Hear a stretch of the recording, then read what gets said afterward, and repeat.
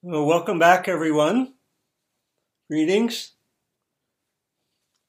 If you're back and it works for you to have your video on, it's nice for me to be able to see people as I speak. And some of you may have bandwidth issues, but if it does work to have your video on, I appreciate that.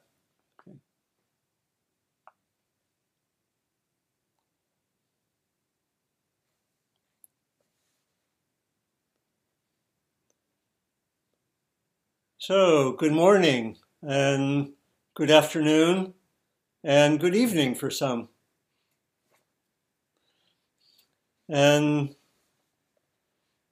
I've come back from last week, come back from teaching at Spirit Rock for about 1 week and teaching our Metta or loving kindness retreat. And it was very inspiring for me, both watching people develop over the course of a week, practicing, pretty much all day long for 7 days.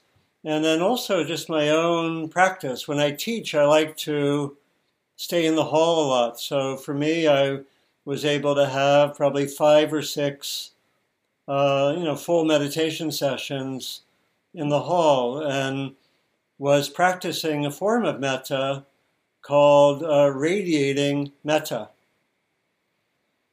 And it inspired me really to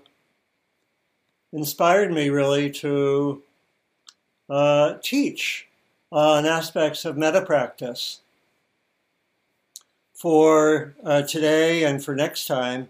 And in particular, I wanted to look at a theme which is interesting, which is really what's the relationship in our practice of cultivating mindfulness and wisdom on the one hand, and kindness and the good heart and what we might even call love on the other. A lot of the teachings, the deep teachings, are that at our depths there is wisdom and there's also something like love and kindness and warmth. And so we have aspects of the tradition where that's talked about. We sometimes talk about the essence of Buddhist practice as being like a bird that has 2 wings. One wing is wisdom, and one wing is compassion, really representing kindness, love, and we might say the heart qualities. People, sometimes in their books, they suggest that. Jack Kornfield has a book called The Wise Heart, bringing together the quality of wisdom and, care, love, kindness, and so forth. A teacher in the Tibetan tradition who I studied with, Mingyur Rinpoche, has a book called Joyful Wisdom. Again, it's bringing together more the heart qualities. And we find this particularly in some of the Mahayana and Vajrayana Tibetan traditions, where there's a sense that the essence of the teachings are the wisdom teachings, and sometimes they focus particularly on what's called emptiness and compassion and bringing those together. And I also think of how it's different in different languages. I remember talking with Larry Yang, who I co-taught the Metta retreat at Spirit Rock with for many years. And Larry said for his parents, there was a sense when they said, "Where's my mind?" they hold their hand at their heart. There's a sense, we might say, of heart-mind. And yet, we also know that in many ways there's a separation that we can have between our clarity, our clear seeing, our emotions, and our heart. Think of, I would say there's a deep conditioning in mainstream culture in the West to separate out the mind, the clarity, the wisdom from the heart. And think of what mainstream education is like, right? How much have we learned? Well, I don't know if we've really learned wisdom, but we primarily learn things that are more about information, mental, more knowledge, and so forth. How many of you had education where you were taught how to be more loving? Anyone have that? Maybe a little bit somewhere, but not necessarily much, right? I didn't. How many of you received education where you were taught to be more in touch with emotions? Maybe that's changed in the last 10 or 20 years. I didn't have that, right? So you get the point that there's often been a kind of a separation of intelligence, of knowledge from the emotions. A deep split in our culture, which was, set up many hundreds of years ago, sort of in the origins of what we call the modern world.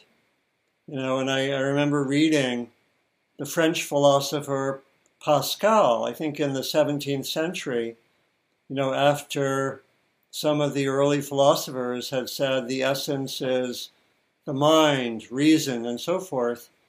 He made the comment, some of you may remember this, the heart has its reasons, of which reason knows not, right? And a lot of the poets over the years in Western culture have really questioned this separation out of knowledge and the emotions. That's been a theme for many poets. And so, yet we can also see that something like this split even exists some in Buddhist tradition. Do you find metta among the factors of the Noble Eightfold Path? Many of you know those. I don't find it there. And in the tradition, the emphasis is often on clear seeing and wisdom. And even in the way we teach our retreats, I would say, even though we teach sometimes retreats where we emphasize loving kindness for a whole retreat, the main way that we teach mindfulness and developing insight, we might at best have one period of loving kindness a day. How many can relate to that from your own experience? And so I want to raise the issue of how we integrate our clear seeing, our insight, our wisdom, and our warm heart, our kindness, our love. And I'm going to suggest that it's something that is a challenge both in the kind of conditioning that many of us have received growing up, but it's also a challenge even in the way that Buddhist practice has been developed. How do we bring these together?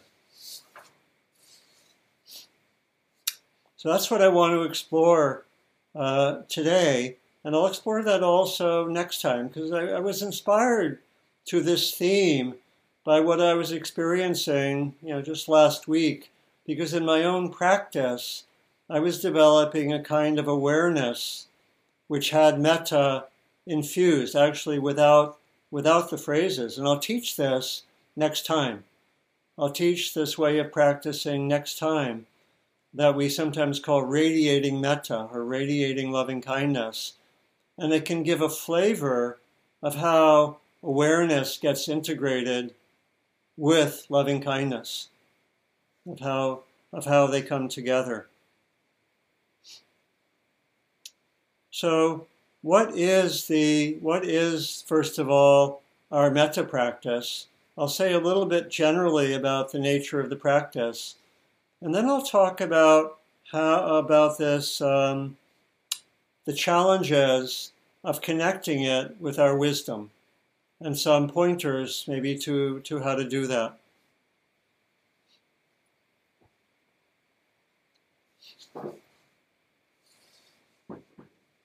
So metta practice is a way of developing warmth and kindness. In some ways, it's a very ancient vocation. We find counterparts in other traditions. In Judaism, I think in Judaism it's said in the Talmud that the highest wisdom is that of kindness. Interesting, right? And in very much in Christianity, very, very central. The teachings of love. Love your enemies. Have love being central. Let's see. And very, very, very clear in Islam also, very central. I think of, I think there's a poem by Rumi where he says something like, "Love is the water of life. Drink it down with gusto." Something like that. That's one of the Rumi poems. We find other passages in the Quran about the centrality of love, and it's there for the Buddha. We are told that when the Buddha was basically just hanging out, he was manifesting metta. He basically didn't. And if you look to the text, it's not quite said. This is saying it a little colloquially. He basically said, my hangout place is loving kindness. When I'm just nothing to do, I'm just walking down the road, my way of being is loving kindness. And he said that the reason that loving kindness is so central to our being is because really the depths of our being involve that quality of loving kindness, we might say of love, that we find talked about in other traditions. It's said that every being, even those who do things that are awful, unskillful, harmful, in their being, at the depths, there's what's called the brightly shining quality of mind and heart, which is identified with loving kindness. It gets covered over. And that's really the core of all the teachings. We all have an essential nature, sometimes called Buddha nature, that gets covered over. That's really the hopeful, deeply encouraging teaching, right? And so it's a lot of our practice isn't so much producing something that's not there, but it's uncovering what's already there. In a sense, getting out of the way, learning how to get out of the way. And that's a lot of what we learn in our practice, right? How do I just let myself be in a deeper way? That's really, we could say, the good news, right? The good news is we actually just have to find ways to take off the different coverings. And again, I think of my conversations. Many of you know I go swimming a lot. And in the city of Berkeley in California, a friend of mine named Yasir Chadli, who originally from Morocco and is a Sufi teacher, I've taught with him. I brought him to this Wednesday gathering a few times. He was the head of lifeguards for the whole city. And so he'd often be there. And when I would go swimming, we would hang out and have spiritual discussions, right? And one of the discussions I remember, he said that, I think if I remember it accurately, it's like there are 70,000 veils that cover our true nature. And one of the ways that's more a teaching in Islam, and that the way of practicing, again, we have the counterpart in Buddhist practice, is learning how to uncover what's there, that deep nature.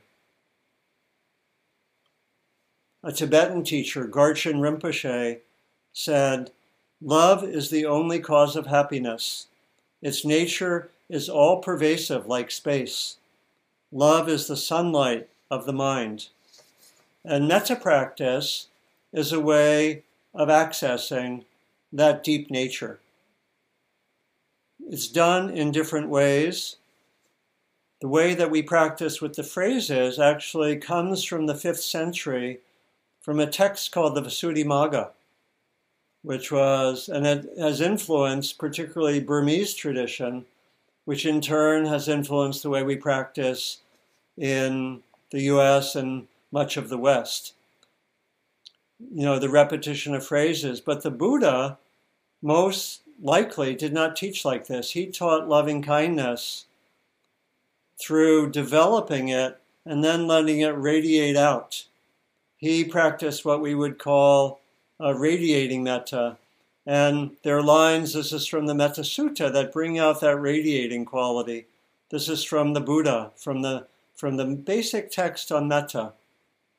So, with a boundless heart, should one cherish all living beings, radiating kindness over the entire world, spreading upwards to the skies and downwards to the depths, outwards and unbounded, freed from hatred and ill will, whether standing or walking, seated or lying down, free from drowsiness, one should sustain this recollection. How does that sound as a way of being? Radiating kindness. And a way we practice it, and I'll teach it next week.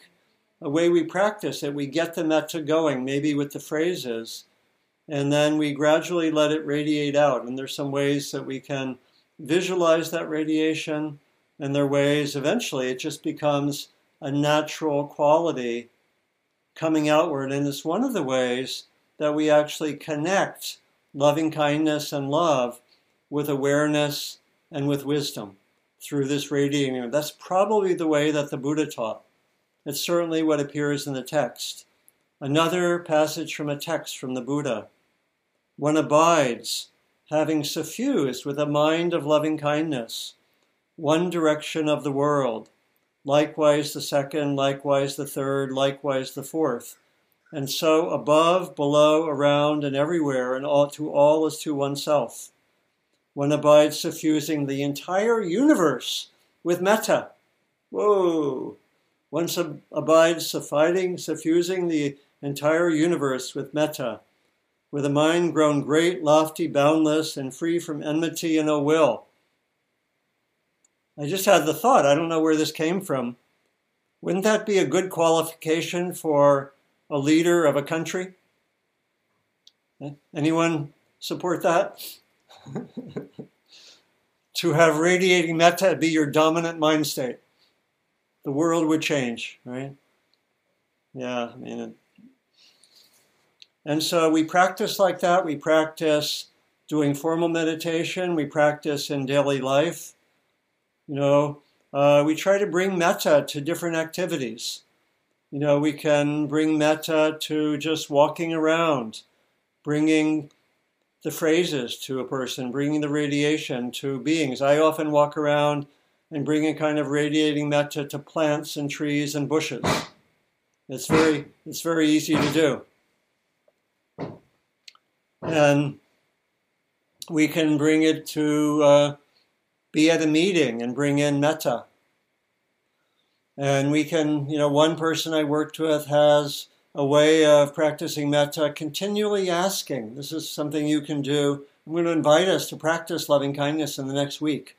Another way of doing it is asking continually, maybe a few times during the day, what's the kind thing to do right now? I have a conversation with this person, I have a meeting, what's the kind thing to do? Continually asking that. And so we practice in that way, but practice isn't so easy, right? What we found in the week-long retreat is that it's not necessarily easy to evoke metta, that issues come up. We may be distracted. How many people had some distraction even this morning in our meditation, right? We get distracted. Our mind goes here and there. That's one issue. We can be sleepy or have low energy. We can have other states come up. We can have, sometimes we practice loving kindness and, being judgmental comes up, or sadness comes up, or other emotions, or anger comes up. How many people felt some of that when you were practicing? Other things came up. Yeah. We find that a lot in our retreats. People, if they have unresolved issues, sometimes the unresolved issues come up. And so we often speak of loving kindness practice as being a kind of purification practice that can occur. And so we work with those kind of challenges. As we practice, we develop more stability of mind, more concentration, and we develop more energy, and we engage in seeing what stands in the way, of loving kindness. What blocks the heart. A lot of what happens when we practice is either we experience the loving kindness or that which gets in the way of loving kindness, the distraction, the other emotions, and so forth. And as we do that, we touch more the deeper parts of ourselves. And we touch more this quality of... are you hearing a little background? Am I coming from me? If you hear, do you hear a little, Carlita? Yeah, I'm having plumbing work done in my house. So hopefully not too many sounds. Haven't been many so far, but I'll try to keep patient with it, develop equanimity, bring loving, radiating metta towards the person doing the work. Okay, you can do that too. Okay, so let's go back to that question of how we connect metta as we're practicing it. How do we connect with wisdom? And I'll go back to some of the ways that it doesn't always seem connected. That actually in the text, the Visuddhimagga, it's actually explicit that loving kindness isn't directly connected with wisdom practices. The repetition of the phrases is taken to be a form of concentration. And that's again been the main way of teaching metta that's been passed on. It's not integrated with the wisdom teaching. It's a separate kind of practice where we develop concentration, and not necessarily directly connected with clear seeing, with awakening. In the Metta Sutta, though, which is more the Buddhist teaching, there does seem to be a connection. The Buddha says, this is what should be done by one who is skilled in goodness and who knows the path of peace. Let them be able and upright, straightforward and gentle in speech, peaceful and calm and wise and skillful, by not holding to fixed views, the pure-hearted one having clarity of vision. Do you hear that? They're brought together. The pure-hearted one having clarity of vision is freed from attachment to sense desires. So it's really connecting the quality of the heart from wisdom. And there are other passages where the Buddha really makes a strong connection between loving kindness and insight. There's one story where the Buddha is visiting a bunch of monks, and he says, "You monks are living together so well. How you live together as if you are one." And the head monk says, "Yes, we have multiple bodies, but our minds and hearts are unified. This has been done through metta." There's a sense of the quality of wisdom coming from that, a sense of linking the quality of wisdom, particularly seeing into impermanence, seeing into the roots of suffering, seeing into the nature of the self. These all seem to be directly connected with metta.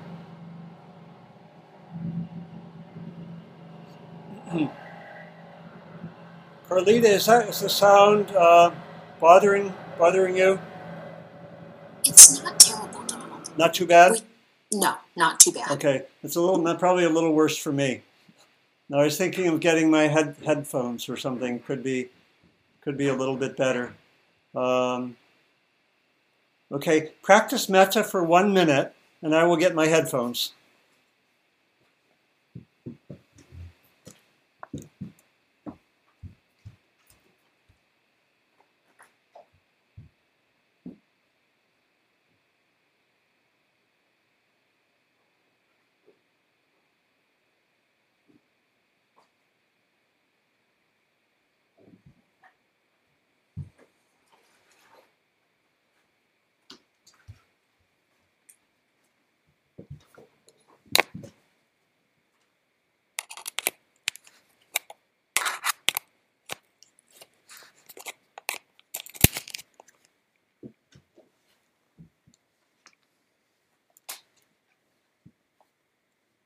Okay, can you hear me? Can you hear me now?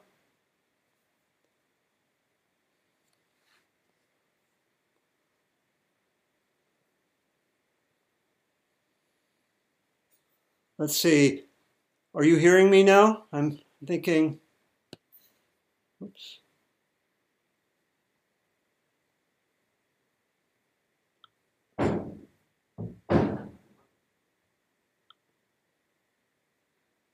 Yeah, can you hear me okay? Okay, very good. Okay, sorry for that. This should be a little bit better. Thanks for your patience. And so what I want to encourage in the next period of time is exploring how to bring together our clear seeing, our mindfulness, our wisdom with the spirit of metta. One way of doing that is doing as we did in the guided practice. It's doing them both in proximity to each other. Maybe first mindfulness, then metta, and then inviting the spirit of metta to be there with the mindfulness. That's one way of doing that. Again, the teacher I worked with, Mingyu Rinpoche, said that when we do two practices in proximity to each other, they mingle, right? So that'd be one way of practicing, to bring them together. Another way I'll introduce next time, which is the radiating metta, where we bring them together. See if there are ways that you can make connections between wisdom and awareness and the kind heart. How do those get integrated? How do we bring emotions together with our thinking, with our clarity? How do we integrate that with the body? How do we bring these together? The spiritual teacher Ram Dass talked about loving awareness. How do we have awareness can be more mental? How do we bring together awareness and love? How do we see how these can be separated and then bring them together? In other words, how do we integrate these a little bit more? I think it's a challenge, right? It's a challenge, as I mentioned, even in the way that we teach at places like Spirit Rock. The integration isn't fully there, in part by the fact that our loving kindness practice comes from a part of Buddhist tradition where it was seen as, in a way, not fully integrated with wisdom, with insight, with mindfulness. And so let me invite you to explore that, but more so, let me invite you to practice metta, both as a formal practice in the next week, and then also bringing it to daily life. Taking a walk, bring metta to other people. I mentioned that I do metta practice when I go swimming, when I do laps. I think I've mentioned that a few times. One being per lap, right? When you're at a meeting, bring metta to others. Ask yourself periodically, what's the kind thing to do? Bring metta when you're driving. We can really be creative like that in conversations and so forth. So I think maybe that's enough for now for my own teaching. So let's have a pause. Just let's see what resonates with you. Just take a minute or two just to pause, and we can come back with discussion.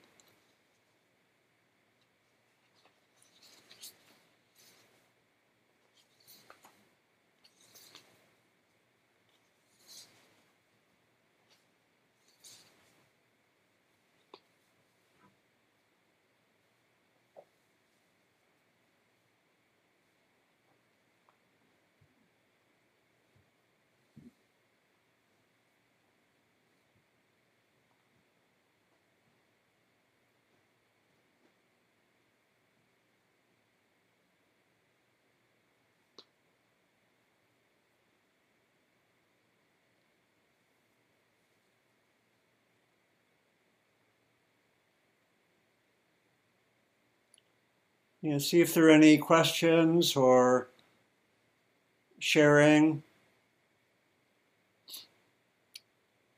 So let's open it up now. You can either just raise your hand and I can see you, or you can use the raise hand function.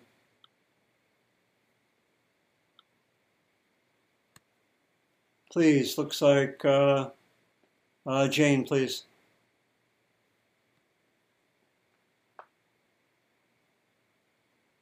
Maybe a little closer to your microphone if you could.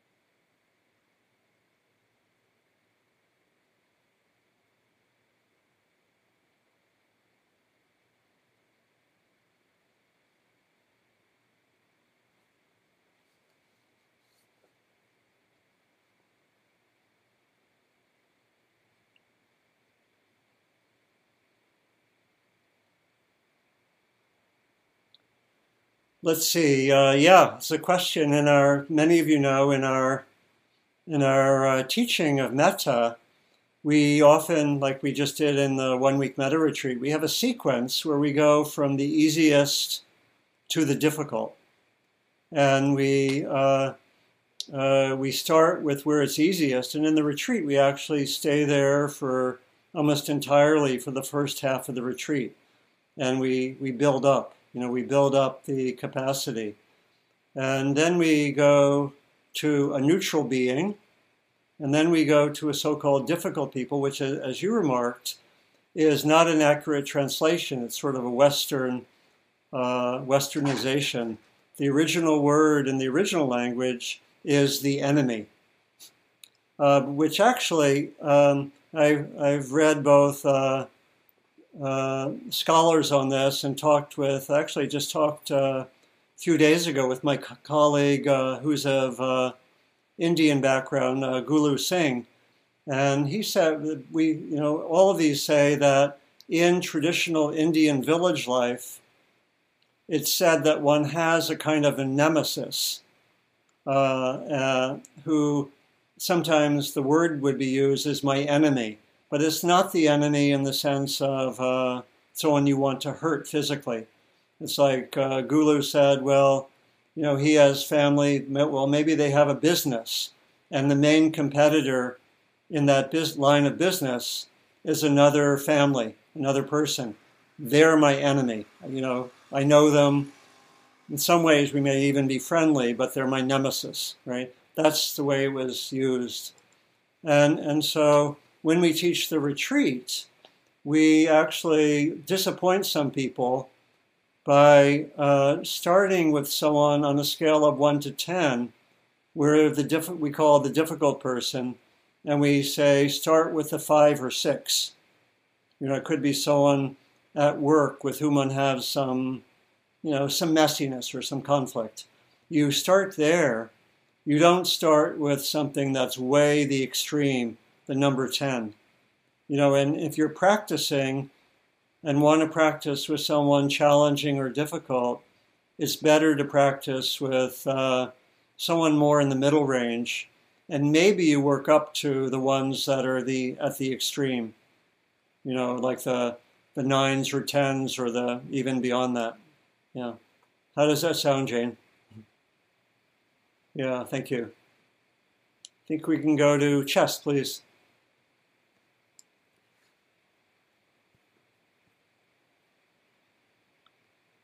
I can hear you well, yeah.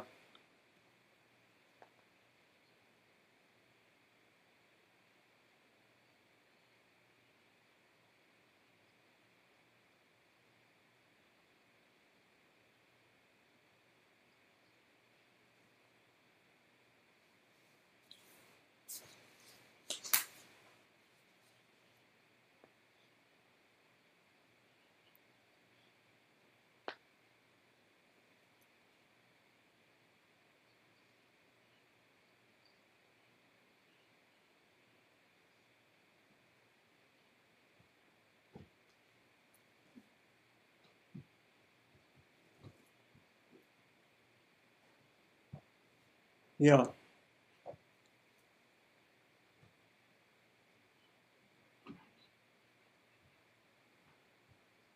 Yeah. Yeah, thanks, Chess. A really important question. And actually, I'm not a licensed psychologist. I have gone through training that is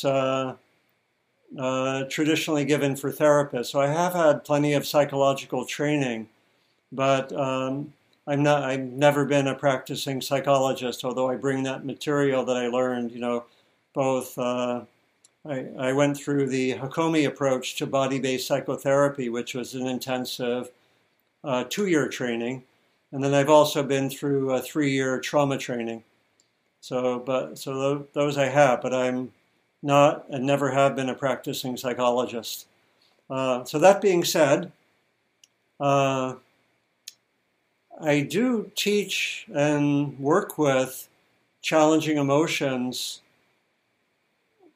in my own teaching. They've been really important in my own practice to work with them. And I think you're correct, really, Chess, to say that sometimes meditation can be interpreted in a way that leads us to think that we need to go beyond emotions to reach some kind of peacefulness or equanimity. And so we can sometimes have a subtle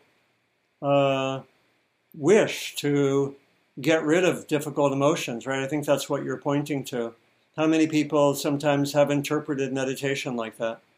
That we want to just be balanced and peaceful and calm, and that if difficult emotions come up, they're a problem. Anyone had that view sometimes? Yeah, I think that's sometimes there.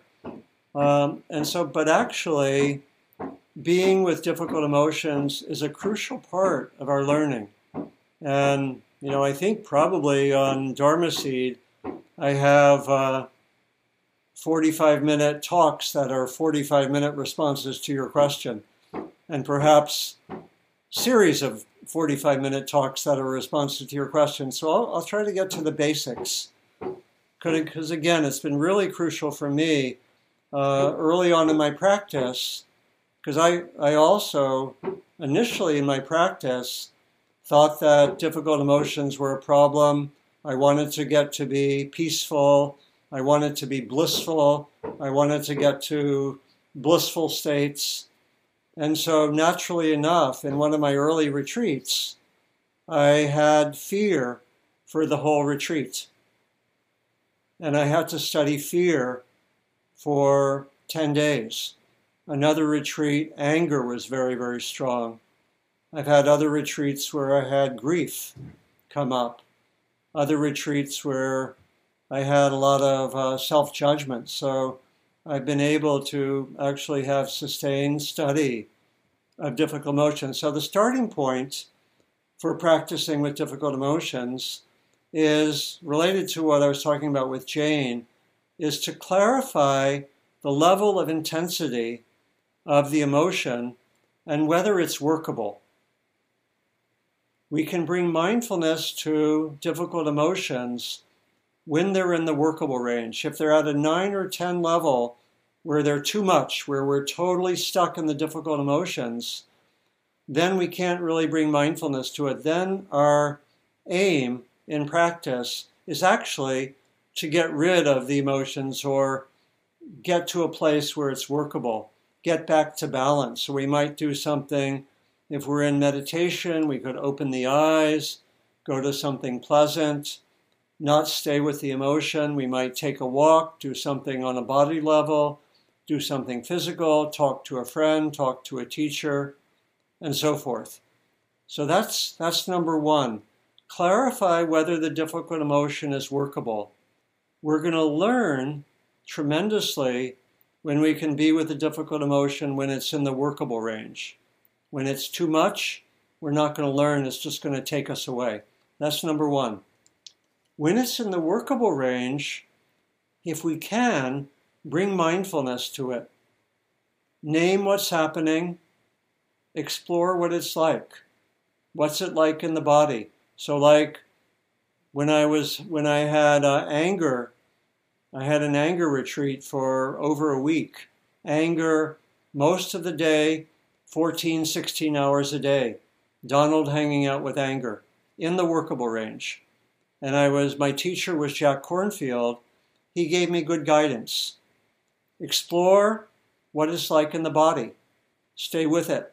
A lot of our practice, most of what I did with anger wasn't so much to change it, to get insight. It was just to be present with anger. The learning comes from hanging out over time with a difficult emotion. The learning and the transformation and the shift comes from the being with it over time, not trying to get rid of it, not trying to work through it, just being with whatever's present. Those are our basic instructions with mindfulness. And so it was really, really helpful. What's it like in the body? I got to be, okay, anger, okay, it's kind of like fire, kind of like intense there sometimes. Hang out with that. Be with that. I could be with that for 5 minutes. Study what it's like in the body. What's the emotional energy like of anger? Let me be with it. Let me explore it. Let me just hang out with it. Very key instruction. When the emotion is there and it changes, what does it change to? Very powerful for me when I would hang out with anger. Sometimes the anger would shift to sadness. In that particular retreat, sort of what was precipitating my anger was actually anger at the teachers. I was angry that we were being taught as if we were monks or nuns instead of having daily lives. And I was angry at that. I said, you're treating us as in a way that maybe was appropriate if we're monks or nuns, but the teaching should be different. I was angry, and then I would feel, because I had just come from, at that time, I had just come from living actually in the Midwest and really focusing on practice in daily life. And I felt like the retreat was a little bit too remote, not enough focused on the kind of lives we had. And Jack said, I have some sympathy with your anger and what you're angry about, but you have a choice. You can either practice with your anger or go home. And I chose to stay and work with it. But sometimes my anger would shift to sadness. Oh, I have these insights and no one's listening to me. Something like that. Like people aren't listening or people don't understand me. Kind of a sadness, which probably many of us have some version of that. Anyone, is that familiar to anyone? Yeah. They don't understand me. Sometimes there'd be sadness. Sometimes I would stay with the sadness and it would lead to it would open up to love. That was interesting. I really care about our community and really, being careful with how we work with, how we practice. So there was a kind of love and care and warmth there. And that was really interesting for me to know that when I looked more deeply, there was love behind my anger, right? that was revealing. So these are ways to practice. Just stay with the emotions. Now that didn't happen all the time, but staying with the emotions became really, really important, right? And then watching what the thoughts are, watching what the narrative is. That would be, just noting what they are. So those would be some ways of just being mindful when the emotions are in the workable range. And it was similar when I've worked with fear or worked with grief, right? The guideline that I worked with grief, which I had for almost several weeks doing a personal retreat after my mother died somewhat unexpectedly.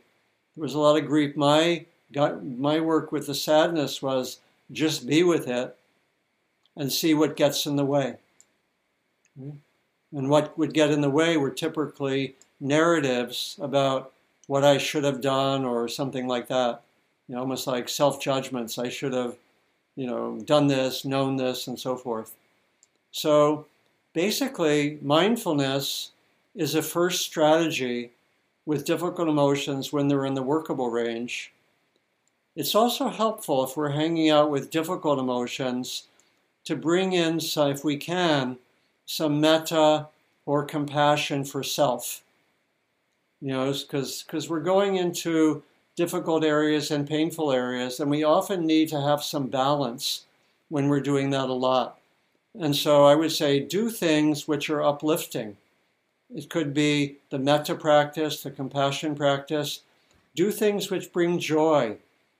If you're going a lot into difficult emotions, maybe at home, do things which are uplifting. Bring in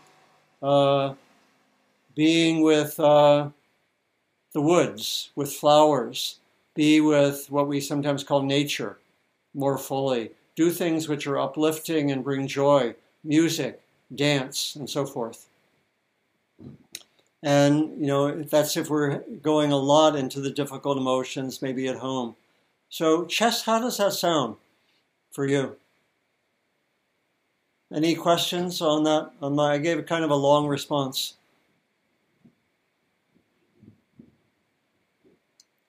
Okay, thank you. Yes, but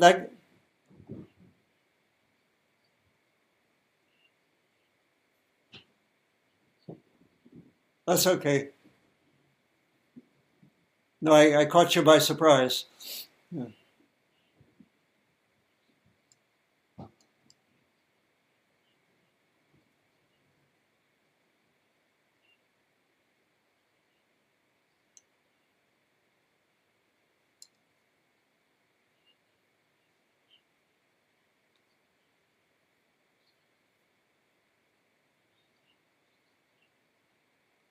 Yeah, if you're hanging out a lot with what's painful, if you have, if you have, if you're being, if there's a lot of anger, sadness, and that's there a good part of the day, it's good to balance that by do something nourishing for yourself that brings joy. It could be meditative. It could be just something like, something fun to do. If you when we're hanging out a lot with difficult emotions, we want to find some degree of balance.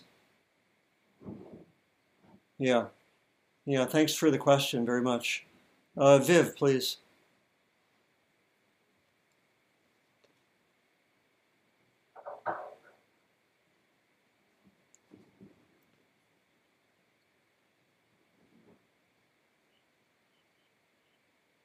Yeah.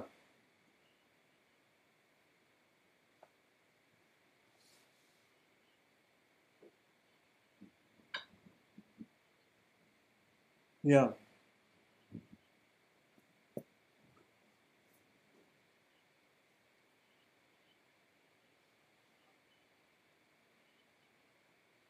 Hmm. Yeah.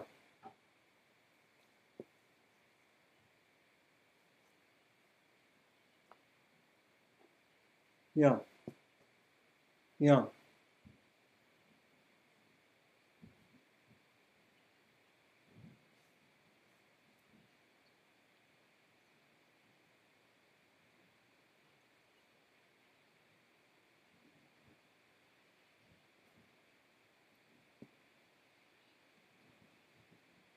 Yeah.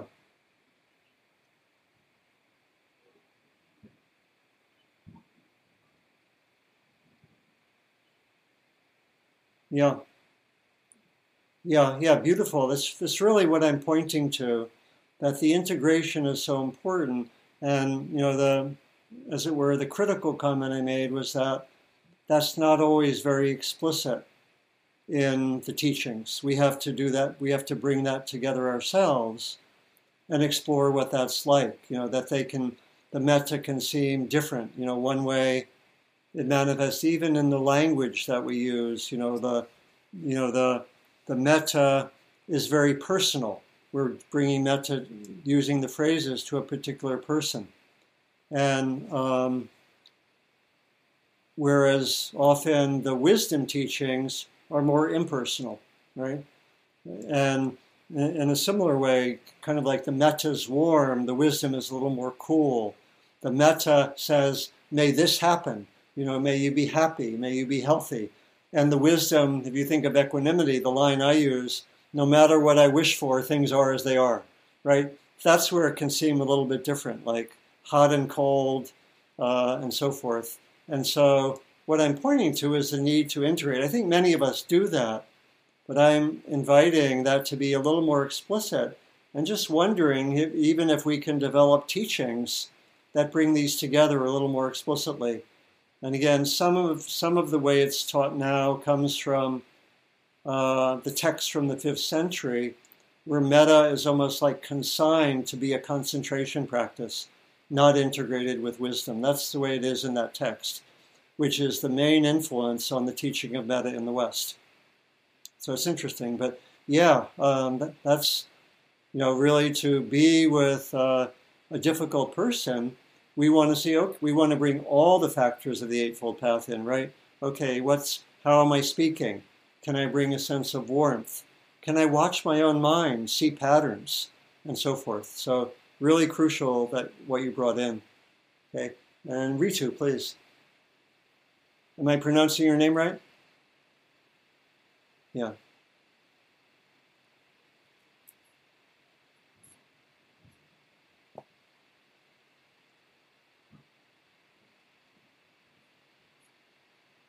Yeah.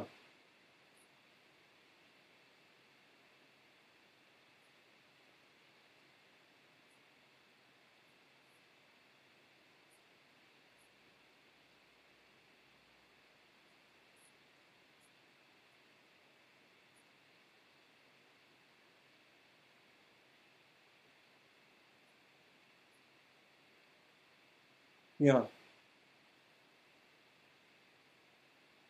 Yeah, how do we know our practice is working? An interesting question you bring up, because this comes up sometimes in our teaching of metta. Actually, the main way we know that it's working is we look to our own hearts, because the metta, even though we're wishing for this to be this way for another person, the real center of practice is our own hearts, not so much what happens with the other person. I'll come back to that, what happens with the other person, but it can sound like we're sending, we even use this language sometimes, we're sending metta to someone else. We're bringing metta to someone else. And how do we know that it gets there? How is the Postal Service working today, right? And but actually, the center of gravity for our metta is the transformation of our own hearts, not so much what happens with the other person. And so that's really what we focus on. Is my metta practice inclined towards, I'm bringing warm thoughts to another person, but the real emphasis is on me developing warmth, not so much what happens with the other person. Am I becoming warmer? The mechanism for becoming warmer is wishing well for someone else, but the real center of the practice is what happens in my own heart. In other words, am I becoming more kind? Am I becoming more loving? That's the center of the practice. That being said, I actually had a colleague who was working with NIH doing research on the effectiveness of people bringing something like metta practice, and does it really influence other people's experience? And there's not a lot of conclusive evidence, but there are some research projects where they do show that when people know that people are bringing warm thoughts to them, when they know that it's happening, then it actually makes a difference. That's a little bit different from thinking that it's some kind of energy going out that touches them whether they know we're doing it or not, right? It's a little bit different than that. But there is some evidence that basically it's when people feel connected with others, and this has been demonstrated a lot in terms of healthcare, and medicine. When people know that they're connected with others, their health outcomes are improved. There is research on that. Yeah, that's getting a little bit of what we're getting at. So, yeah, thanks, Ritu. Okay. Did we have, maybe time for one short one if there's anyone else. Yeah, please, Rachel, please.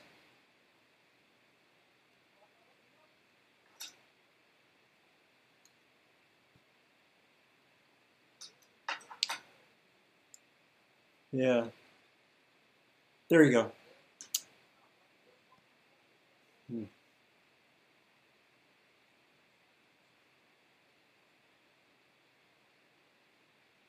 Yeah.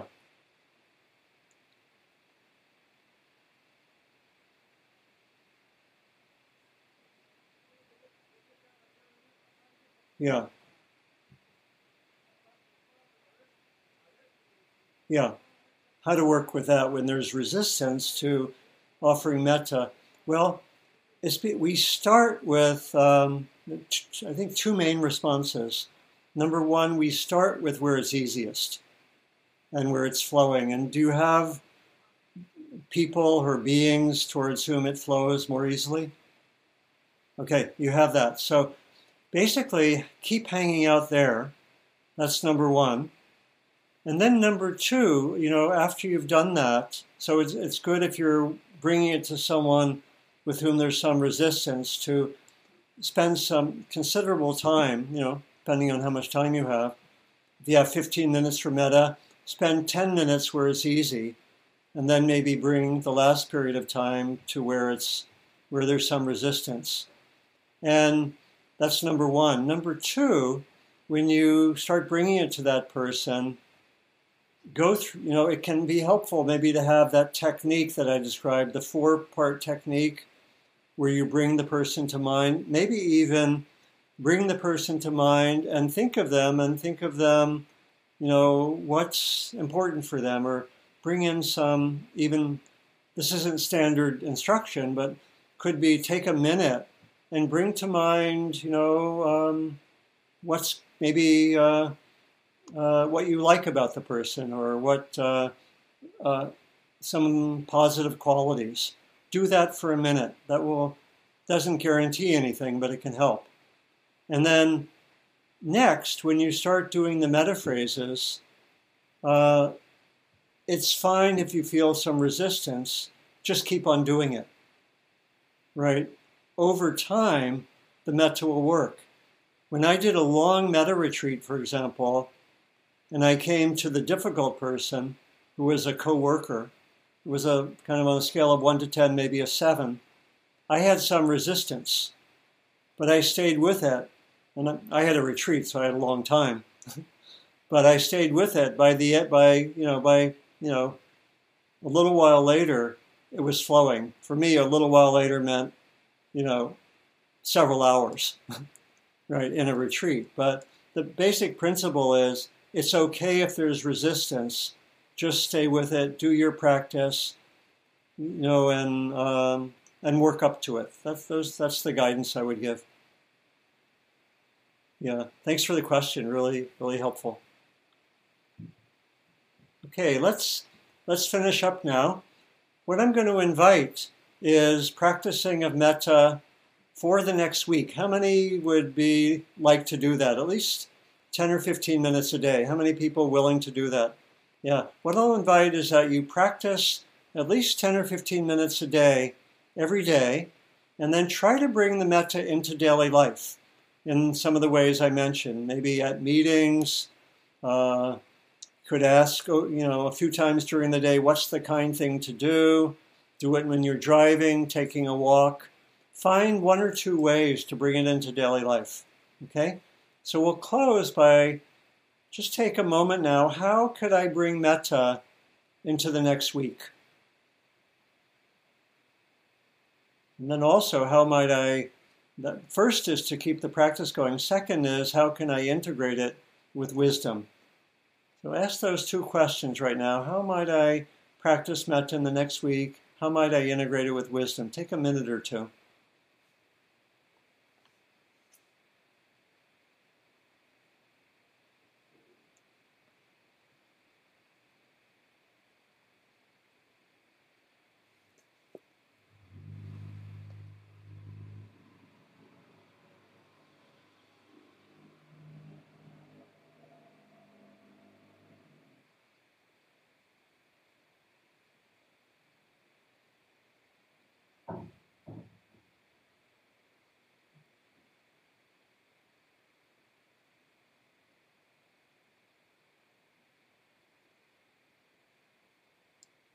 And I'll be putting up the recording later today on Dharma Seed, so we'll have both the meditation period and the talk and discussion will be on Dharma Seed. You could listen to it, you could work with the guided meditation if you wish. That'll all be there on Dharma Seed. So we'll close with the dedication of merit. May our practice, may our time together be a benefit to us. May it be a benefit to those in our lives, our own circles, those in our own circles. And may our time together, our practice, be a benefit ultimately to all beings, knowing that we are part of all beings.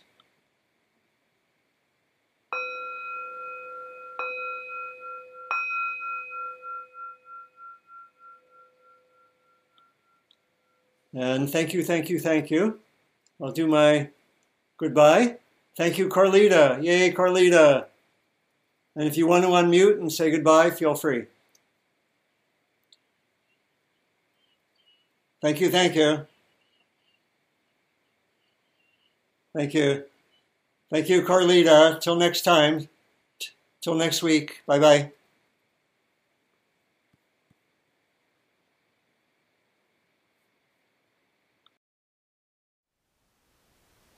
Thank you for listening. To learn how you can support the teachers and Dharma Seed, please visit dharmaseed.org/donate.